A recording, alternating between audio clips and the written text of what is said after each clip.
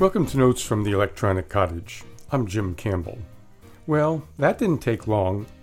Regular listeners may recall recent episodes of the Electronic Cottage which discussed some of the possible digital implications of the Supreme Court's recent overturning of Roe v. Wade. One of the possibilities we discussed was the use of online personal information and even trolling of people's social media accounts by authorities looking to get evidence of women violating state abortion law restrictions. The big question at that point was which state would be the first to abuse users' online personal privacy in that pursuit. Pretty much anyone who pays attention to the news these days now has the answer. The winner, if we can use that word, is Nebraska. The loser is a 17-year-old named Celeste Burgess and her mom. We won't go into many details of their case here. There are plenty of places to find details online or in major newspapers or news programs. The point for us is that a detective became suspicious when Celeste and her mother buried a stillborn child. He thus interviewed Celeste about when her miscarriage happened and noticed that she consulted her Facebook Messenger account to find the exact date. At this point, you can probably see where this is going. Facebook Messenger, as many Facebook users know, is a private messaging application provided through Facebook, or now Meta. For months, possibly even years, Facebook has been promising that it was going to provide end-to-end encryption of those private messenger communications, but Facebook never quite got around to doing so. The detective, whose name, by the way, is Ben McBride, seeing Celeste checking her Messenger account, figured that there might be important information on Facebook servers. So he got a subpoena and went to Meta, Facebook, demanding her personal message data, and he asked them not to let her know that he was looking at her data because, he said, she might destroy evidence.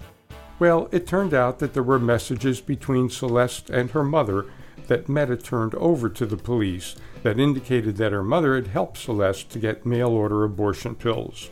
As a result, they were both arrested and charged with misdemeanors and felonies. Their trial is scheduled for October. Interestingly, a week or so after this transpired, Meta announced that it was, in fact, finally implementing end-to-end encryption for Facebook Messenger messages.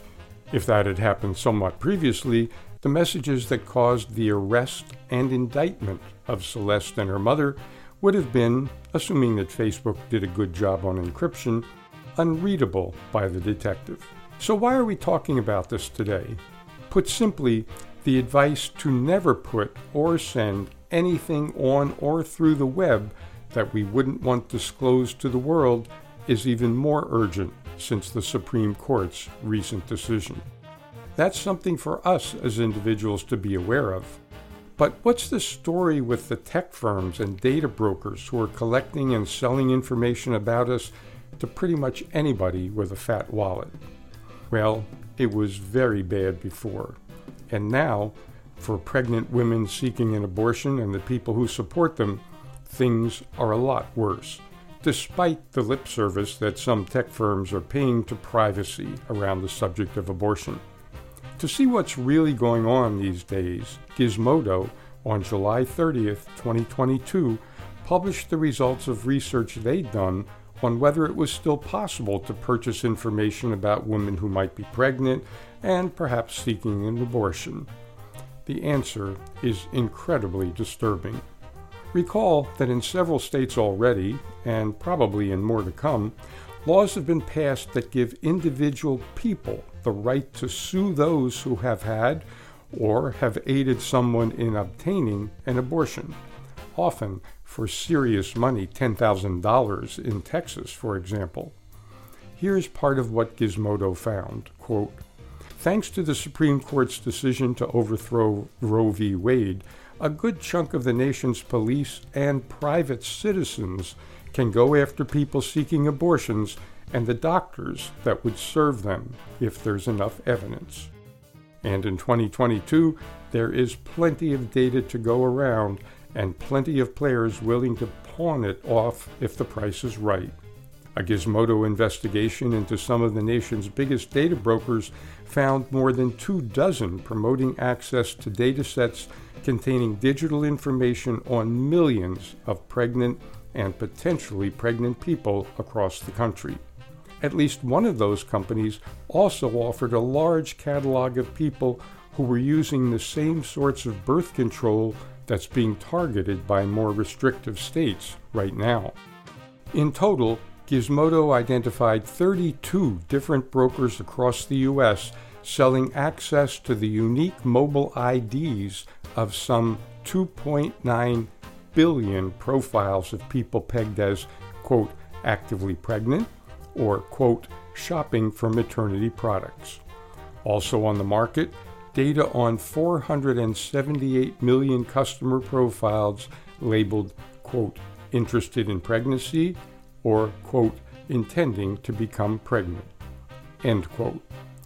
Not very encouraging if a woman or family might feel they need to terminate a pregnancy.